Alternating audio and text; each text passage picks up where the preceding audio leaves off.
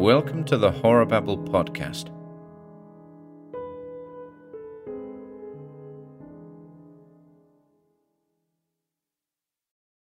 The Impossible Adventure by H.T.W. Bousfield. If you find this story incredible, I must ask you to remember that it is based upon notes made by my uncle, who died in the spring of 1939, and left me what small property he had, an old-fashioned and dilapidated house in Caithness, a quantity of debts, and very little money with which to settle them.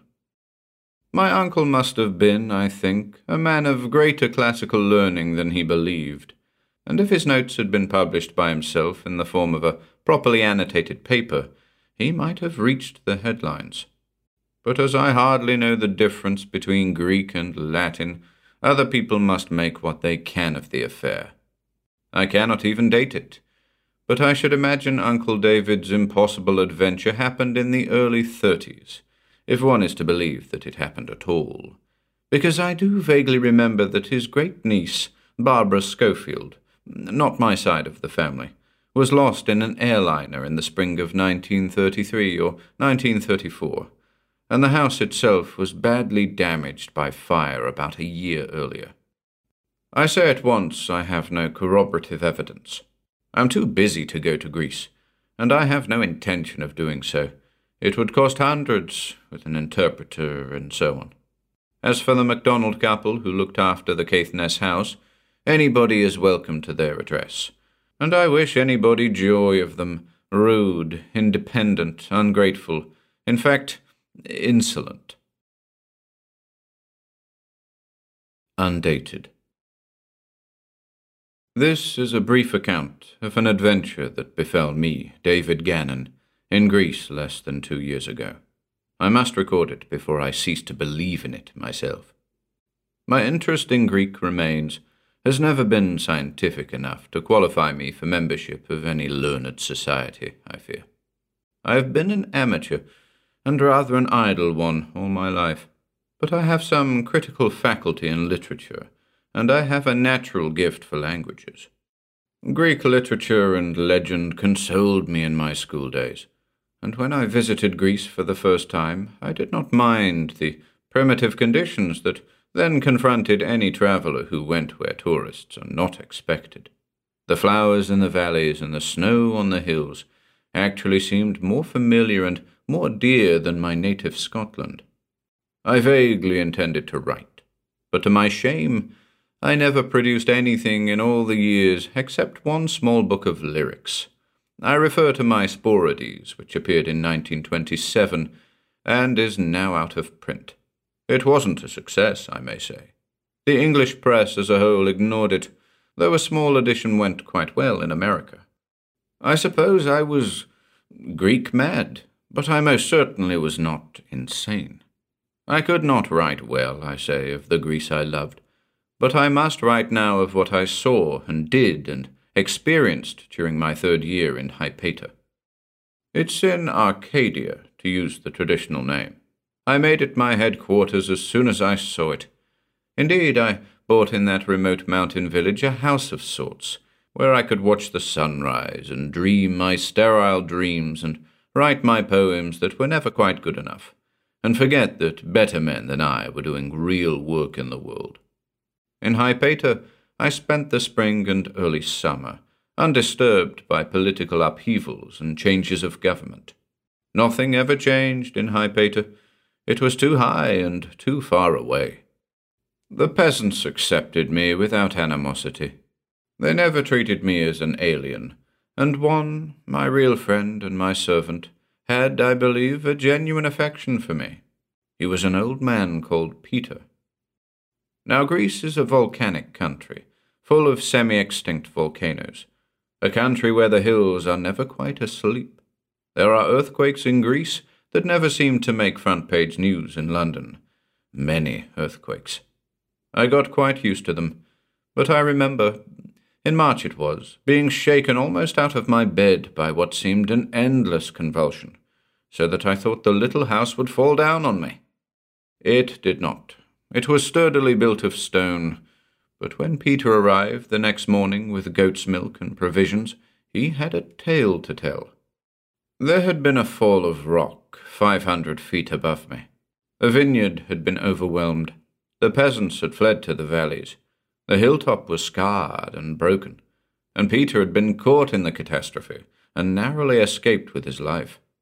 In his guttural dialect he told me an incredible thing. "I have found a centaur," he said. "It is wounded, and unless you can help, it will die." That is the proper way in which to announce the impossible. I have found a centaur. As one might say, the trout are rising, come quickly. Of course, we went through the natural exchange of incredulity and reassertion, but I was dressing all the time I argued and disbelieved, and I ran as fast as Peter, the old goat, up that hill. The fall of rock had been more tremendous than I'd imagined. Fortunately, it had crashed away from Hypatia. The top of the little mountain had been obliquely sliced off, as if by a sharp knife. And one astounding thing was that a great tunnel was revealed, running down spirally into the earth. It was in the mouth of this tunnel that the incredible deferred to the impossible. Most people imagine a centaur as a horse, 4 legs and all, with a man's body, neck, head, and arms where the normal horse's head would grow. Such a monster is one of the commonest things in Greek art, and there are plenty of appropriate legends to describe them.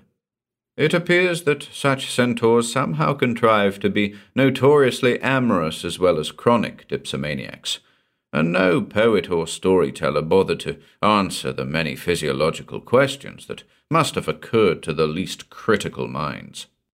But I dimly remembered that before the quadrupled centaur established himself upon the average amphora, there were earlier legends of creatures, derived before evolution or God had finally settled the problem of the ultimate body of man. Creatures human to the buttocks, and then with 2 legs indeed, but horses' legs hoofed and covered with hair. Before us, there was something that was all man to the hips, and then all horse. It might have been dead. It was unconscious. One of those strange but strangely graceful legs had been broken by a rock. There was a bruise on the forehead.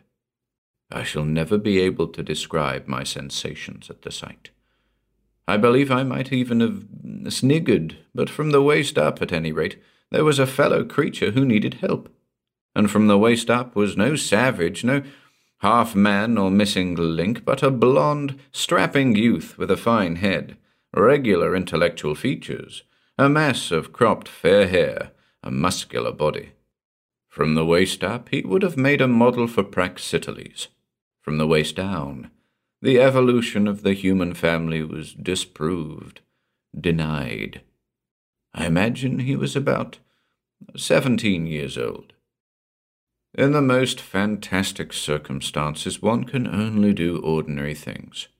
I know something of first aid.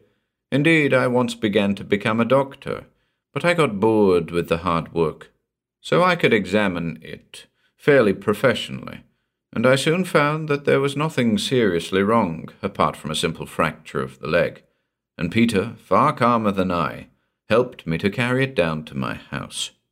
It groaned once or twice, but I'd set the leg before pain really restored consciousness.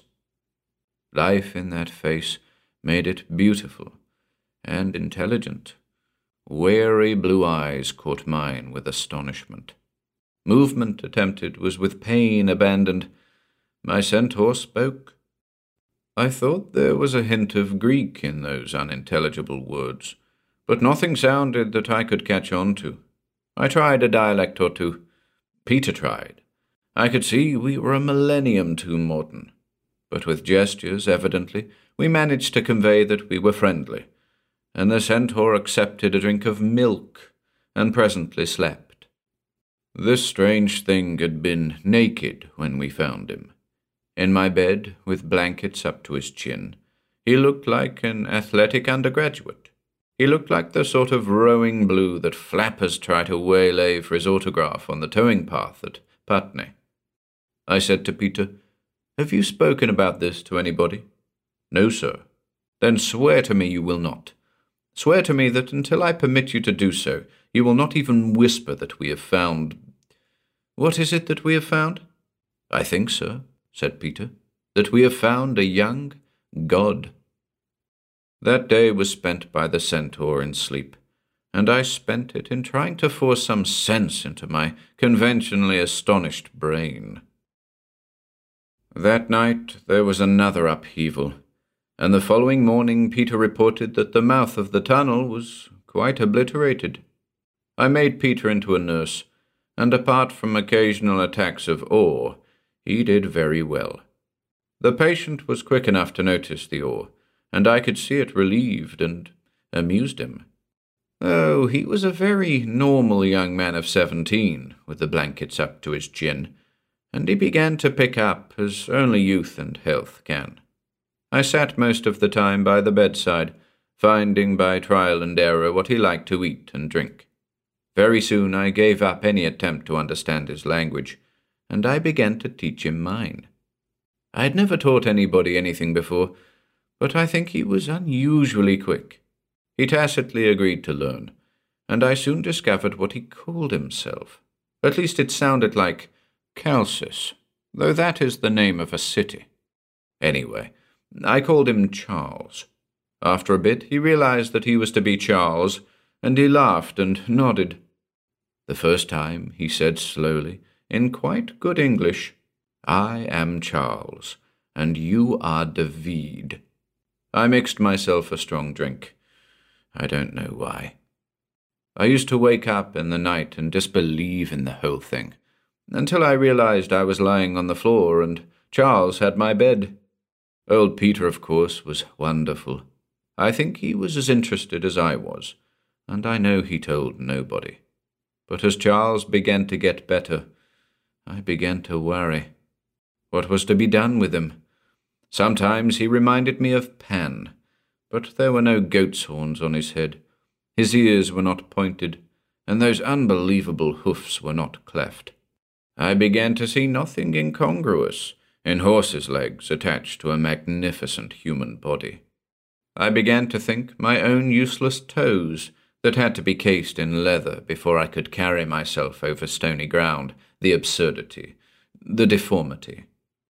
When I have time to write a full account of this, the photographs I took of Charles standing, running, sitting, will prove indeed that his lower limbs were more practical than a normal man's. Editor's note. I have not been able to find any photographs. My uncle had a camera, but 2 rolls of undeveloped films which I discovered amongst his effects produced nothing but vague shapes. H.T.W.B. What of natural selection? Of survival of the fittest? Every speculator since Darwin has been wrong. How long would it take an ordinary modern youth, who was trying his best and who knew no English, to express himself in that language? In 3 weeks, Charles, at any rate, knew enough to tell me something about himself. According to him, the race of centaurs had always lived in enormous caverns deep under the Arcadian hills, ever since some prehistoric battle with the Greeks had almost exterminated them. You can imagine my questions. What of air? They had plenty, it seemed, which Charles supposed came from unnoticed caves in those wild regions. That must have been a fact, or Charles himself could not have existed. What of light? Torches. Imagine a race living by torchlight for 5,000 years. He added, however, that his people paid many visits to the surface of the earth, and were seldom or never seen by men. Any man or woman who came upon a centaur by chance was invariably murdered. So fear can persist. Food? They lived normally upon the blind fish caught in their underground lakes, upon mushrooms, and on any sheep or goats, birds or rabbits they managed to snare in the world above. Cereals were naturally outside their normal diet. They liked fruit when they could steal it. Vast bituminous deposits, I gathered, provided fuel for light and for fires. Their politics? A simple patriarchal community. Religion? One god who might have paralleled Kronos. One goddess, perhaps Diana. Arts? Pottery. Literature? They could write. He showed me some scrawls that I have carefully preserved. Upon my soul, they were ideographs, as you can see. I have taken particular pains to preserve them. Editor's note. I am still hoping to discover these specimens of picture writing. If I do, they will be found as an appendix to this paper. HTWB. I asked if they knew clothing, for in winter the cold in those parts can be biting. It appeared that clothing was one of their greatest problems. Almost any vegetation that they could furtively gather from the world above was beaten into fibre, and with infinite care woven into fabric. Cloth was their medium of currency. A centaur with a spare robe or two was rich. No yard of cloth that could hold together, however threadbare, was ever abandoned. And the skins of animals, of course, were used as well. But nobody wasted clothes by wearing them just to cover their nakedness. I made friends with Charles. I won his devotion by giving him a shirt, a pair of trousers, and a rather worn tie of my old school. No extravagant socialite, as I believe they call rich and idle young women, has ever been more interested in clothes than Charles. I began to feel ashamed, when he got well enough to move about, that I had not provided myself with a more imposing wardrobe. He tried on everything I had, and his only distress was that my socks and my shoes were beyond him. I had wondered at the hairlessness of his face. Can you imagine shaving with a blunt strip of immemorial tempered bronze? Apparently, that was what Charles was accustomed to, for he explained that beards were forbidden as savagery. His delight at an old safety razor and rather blunt blades was pathetic. And Charles himself? He cheerfully admitted that he had no affection for his family or his race. He had no curiosity as to their fate in the earthquake, but he was quite sure they must have survived, as they had survived 1,000 in the past. How many of his race? He neither knew nor cared, but he did know that for some hundreds of years they had been dwindling in numbers. Were there 10,000 left? Not so many. 5? Perhaps. 2,000, more likely. His own contemporaries seemed to be suffering from an epidemic of depression. If it were due to inbreeding, Charles himself showed no signs of deterioration.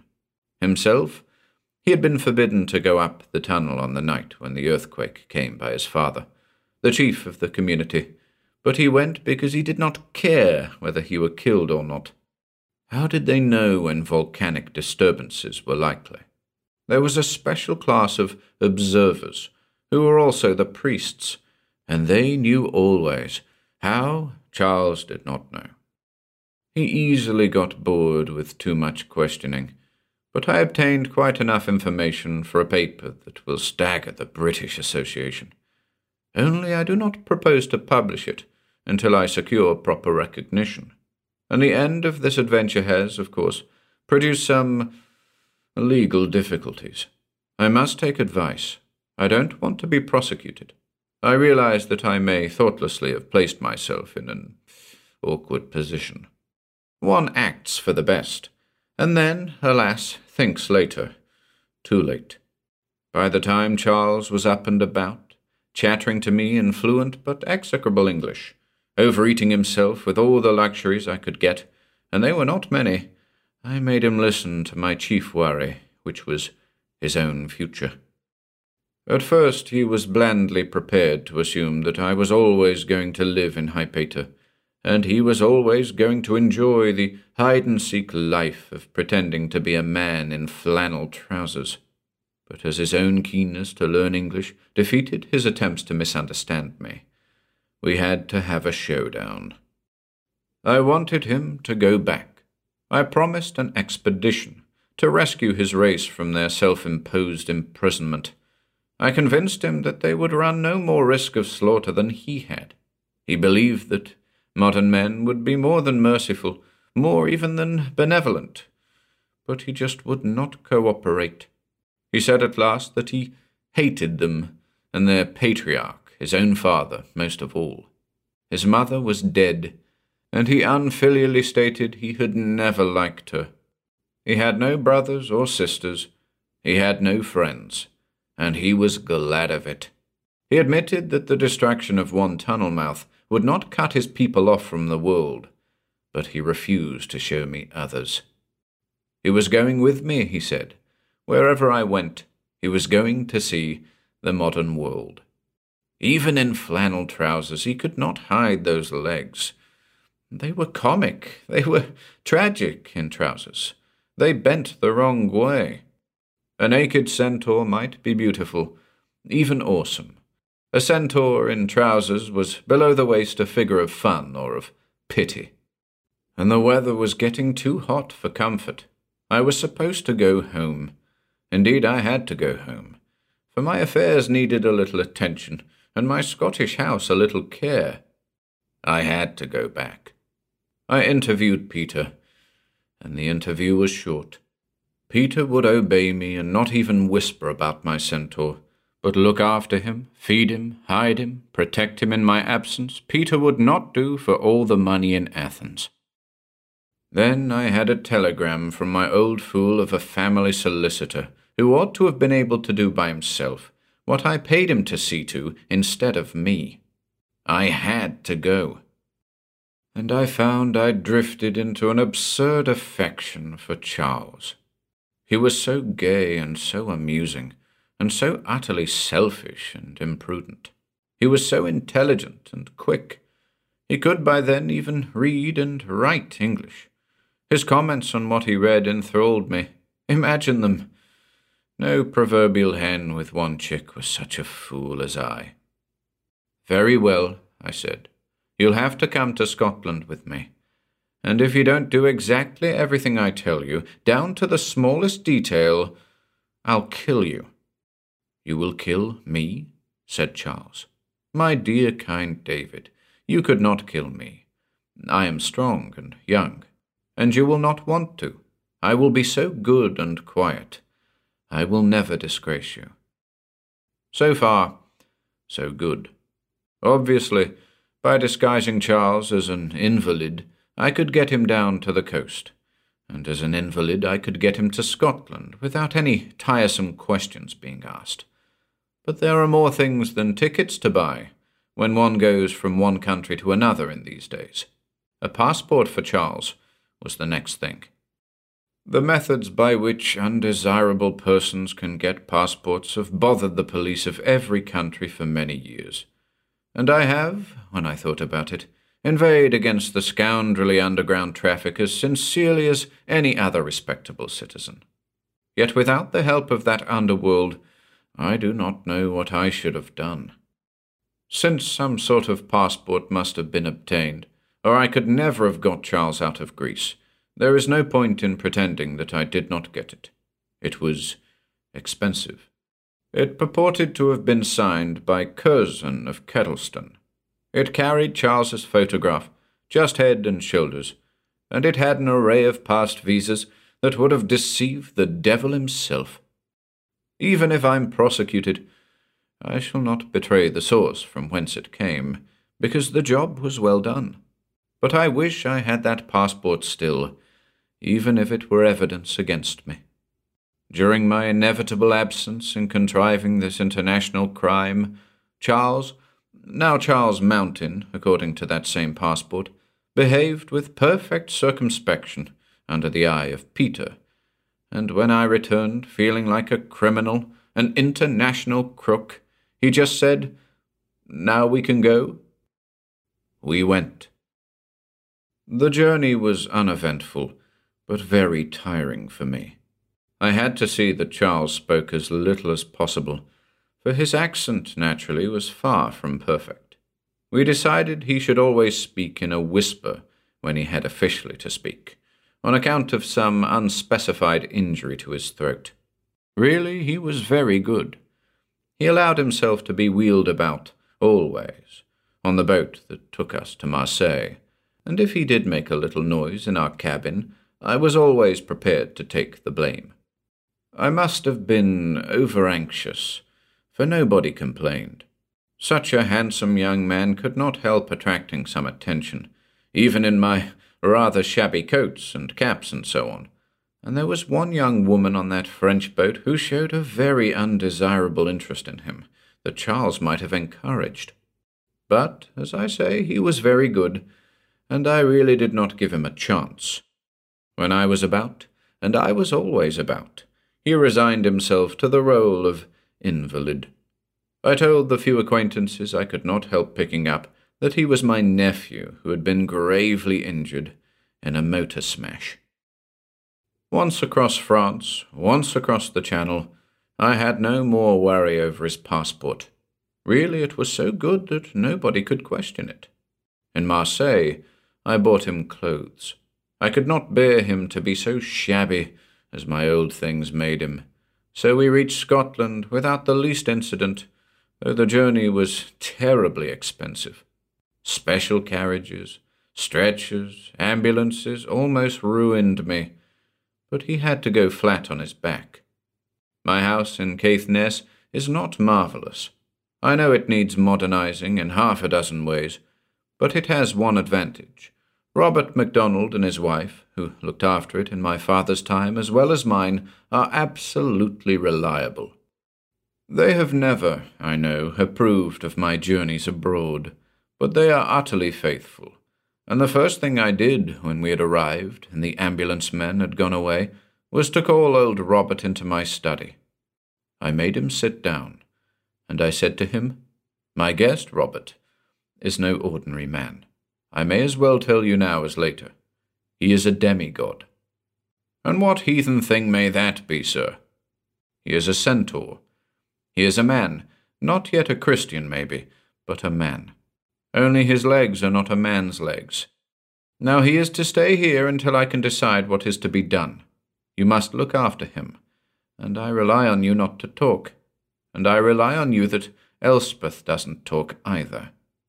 "Elspeth won't talk. But what's wrong with his legs? And what's a demigod? What heathen thing have you brought?" "I have brought here," I said, "a centaur. His legs are horses' legs." "Indeed," said Robert. "You can see him," I said. I took him into the Jacobite room. "Get up, Charles," I said. "This is Robert MacDonald, who will look after you. No need to fear him. He served my father before me." And Charles stood up and held out his hand. "Good day," said Charles in his funny accent. But Robert MacDonald crossed himself, and then he bowed. "In this house, sir," he said, "you have nothing to fear." And he turned to me. "I served your father before you, and my father did so before me. I do not know what this means, but there'll be no talking." And then he went out, and then I knew my worry was only just beginning. I'm a coward, I suppose, at least a procrastinator. No need to do anything at once. That day, and next day, and the day after, I was safe. We were safe. I needn't think immediately in that remote house where nobody would come that I didn't want to see. Time enough to decide when I had to. Old Elspeth fell for Charles at once, as definitely, though dourly, as the pretty girl on the French boat. She gave us her best cooking. She waited on Charles hand and foot. She began to hint I was cruel to the poor wean in keeping him locked up, as she described it. For his part, Charles was far too interested in his new surroundings to regard himself as a prisoner. With Robert's connivance, I got rid of the only gardener, and he could get some exercise in the grounds.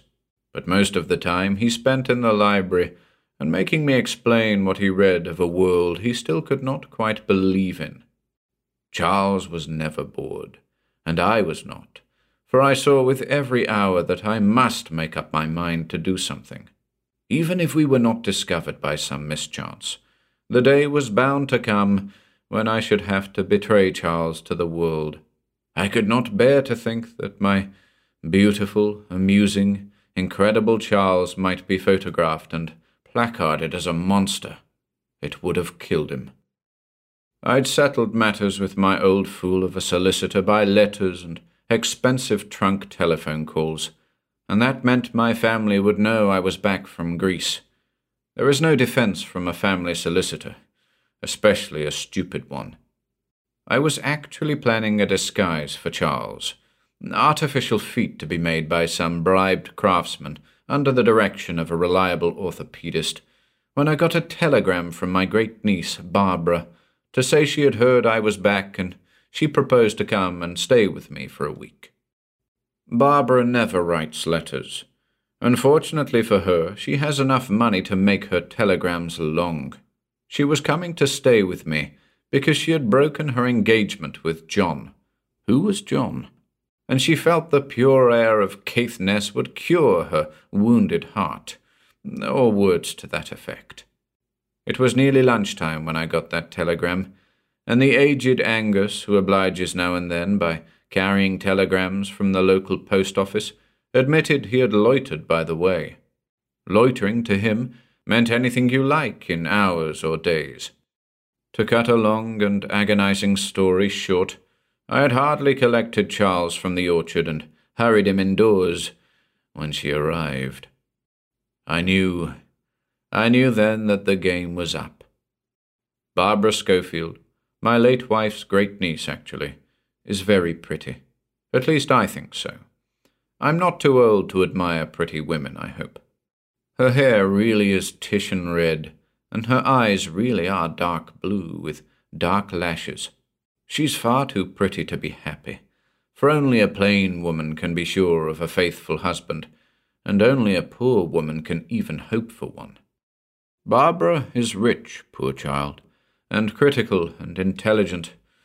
Poor child. I had an invalid staying with me, I told her, the son of a very old friend of mine who had been grievously injured in a motor accident in Greece. The young man, indeed, was half Greek, and his English mother had died in bringing him into the world. The motor accident had caused a spinal injury, which could only be cured by rest and quiet. Barbara was all agog to see him. She had taken a course of nursing. She would look after him. That's just what you can't do, I told her. The MacDonalds do all the looking after he requires, but you can see him and read to him and maybe improve his English. He's very keen on getting better with his mother tongue. And cheer the poor boy up. Yes, I said. It will be a distraction to you, too, during your short stay here, and it will maybe take your mind off this John of yours. Who is John, by the way? I can't imagine any young man you had a fancy for letting you go. We won't talk about John, Uncle David, if you don't mind, she said. John is nothing more to me than a reminder that I can be just as much a fool as any other woman. And I thought I was wise. But what do you mean by a short visit? Don't you generally spend the summer up here? I'm going to stay a month at least. A month? I said. Don't you want me to stay, Uncle David? My dear, I said. My dear, you know you're welcome forever, but an old man with an invalid in the house, in this remote place, isn't an interesting proposition for anything as pretty as you. Uncle David, I was 21 last week, though you never sent me a birthday present, and I've come here for a rest cure. You're not going to turn me out just because there's an invalid who takes up Elspeth MacDonald's time? I'll make my own bed, and I can cook. Do you know Greek? I asked her. Now, Uncle David, you know I never went to Girton or to Oxford. If he speaks Greek and he doesn't speak French, I shall have to speak to him in English. Uncle David, did you say, thank God? I said nothing of the kind. But it's best for you to speak English to the poor boy, for that's the best way to improve his English, and he's very sensitive about not being very good yet with his mother's tongue. What's the name of this young man? Charles Mountain. Mountain was his mother's maiden name, and he is adopting it by deed poll, for he wants to get naturalized.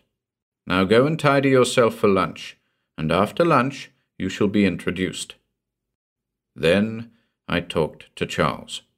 I told him to be careful. I warned him not to give himself away. I reminded him that we had not yet decided just how to introduce him to the modern world. He promised to be good, but his eyes were sparkling with excitement. He was terribly good-looking. At lunch, Barbara pestered me with questions, and the less I answered them, the more curious she grew. After lunch, I took her up to Charles's room. He was swathed in blankets and rugs in his wheeled chair. They stared at each other. Good heavens, how they stared at each other. I could see what had happened. In a moment she had forgotten John, whoever John might have been. Charles perhaps had nothing to forget. When I got her away, my Charles was on fire. When I saw her later, Charles was all she would talk about. I suppose I knew then that the situation was hopeless. If there is such a thing as love at first sight, it had happened then under my roof. Every day Barbara would spend her time talking to and reading to Charles. Whenever she was out of his room, I was warning him and prompting him what to say about himself, his English mother and his Greek father. The unfortunate creature, you see, actually knew far less about modern Greece than I did. I had to describe Athens to him, Sparta, Olympus, Crete. I had to promise that I would find a way of telling Barbara the truth. I tried to convince him of the absurdity of loving a modern English girl. I tried to reopen the possibility of collecting an expedition to rescue his nation. And the implacable MacDonald warned me that there was tragedy all about us. "Why will you not get her away?" he asked me every morning. "She must go," he said. "You can see how it is with them. It can't go on. It's wicked and heathen and unchristian." He crossed himself, as he always did when we discussed Charles. "The poor creature's not to blame, but you'll be to blame. You'll have blood on your hands if the young lady doesn't leave." Barbara didn't leave. Then, too, there was the question of exercise for Charles. A youth of his age, fit and well, cannot spend his life in an invalid chair. It was MacDonald who suggested midnight exercise, and midnight exercise it had to be when Barbara was in bed and asleep. But I believe it took years off my life, the arranging of midnight runs and midnight exercise, and then trying to be normal and awake next day. Charles, of course, could sleep as an invalid should. I had no excuse for falling asleep whenever I sat down in a chair. And all the time I could not think of a way to tell Barbara the truth about Charles. And Charles was beginning to get a look in his eyes that scared me. And Barbara simply ceased to consider any date of going home or away anywhere else. Well, I suppose the end was inevitable. But if I had ever had any luck, it need not have been quite so dramatic. I could not watch over Charles's midnight exercise indefinitely. I'm not a young man any longer. It was late summer, and the weather was fine, and the moon was full, when it all happened. Elspeth MacDonald was ill, and her obstinate old husband insisted on staying with her. Now Charles was generally most abstemious. I'd naturally, as we were in Scotland, introduced him to whisky in moderation. That night, finding himself alone when he got up, for some reason he must have got drunk. I was awakened by wild singing. Chanting is perhaps the right word. There is a stone terrace on the garden side of the house, where most of the bedrooms look out. I listened half asleep for a minute or two, and then with dread in my heart I leapt out of bed and rushed to the window. There on the terrace was Charles, capering like a ballet dancer, his hoofs clattering and chanting a dirge-like chant in his nameless language. Naked as the day Peter and I found him, the sight did not seem to me so much indecent as terrifying. Beauty and grace and animalism and despair despair. I said that most of the bedrooms were on that side of the house. Barbara's room was one of them. Then I heard her screaming. Now, I am an elderly man, unused to alarms, and my nerves had been tried pretty high. When I heard the chanting and the screaming, only the frenzied haste with which I dressed saved me, I think, from fainting, and the clatter and the singing and the cries went on. I found Barbara half out of her open window, crying and sobbing and calling to Charles, and he took no notice of her, and went on dancing and went on singing. Remember, I was alone that night. How I got some clothes on her, how I dragged her out by the front of the house, I shall never quite remember. But by the time I'd got her into the car, she was in a state of collapse. I drove her to the doctor's, knocked him up, told him some frantic story of burglars, ghosts, and nightmares, and he gave her an injection and let her stay, and let me stay, until morning. Thank God he did. My house, most of it, was burned down that night, and Charles was burned in it. MacDonald and I buried what was left of him, but that was after Barbara, white and silent, had left for the south, borrowing money from the doctor for her fare. She never asked me to forward her belongings. She never mentioned Charles to me. She never asked any questions. I never saw or spoke to her again. But I heard she'd taken up flying, and the poor child killed herself when her plane crashed in the Mediterranean in the following year. I've always wondered if she was trying to fly to Greece. First the illegal passport, then the unreported death and burial. I still dare not make an official report, but the above is a brief, skeleton summary of the facts.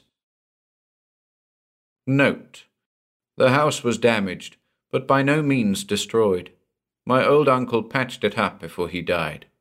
Unless the whole property is dug up, I don't see how I can find the centaur's grave. Nobody seems to be sure whether or not David Gannon had an invalid visitor just before the fire, and the MacDonalds simply will not speak. But their very silence makes me think there is some truth somewhere in this incredible affair. I may take my time, but I shall probably do something, find out something definite, in the end. HTWB.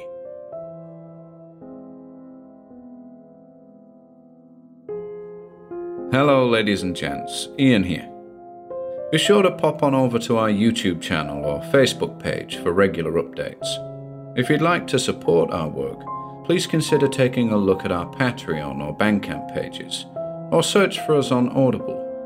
You'll find links to everything on our website, horrorbabble.com/links.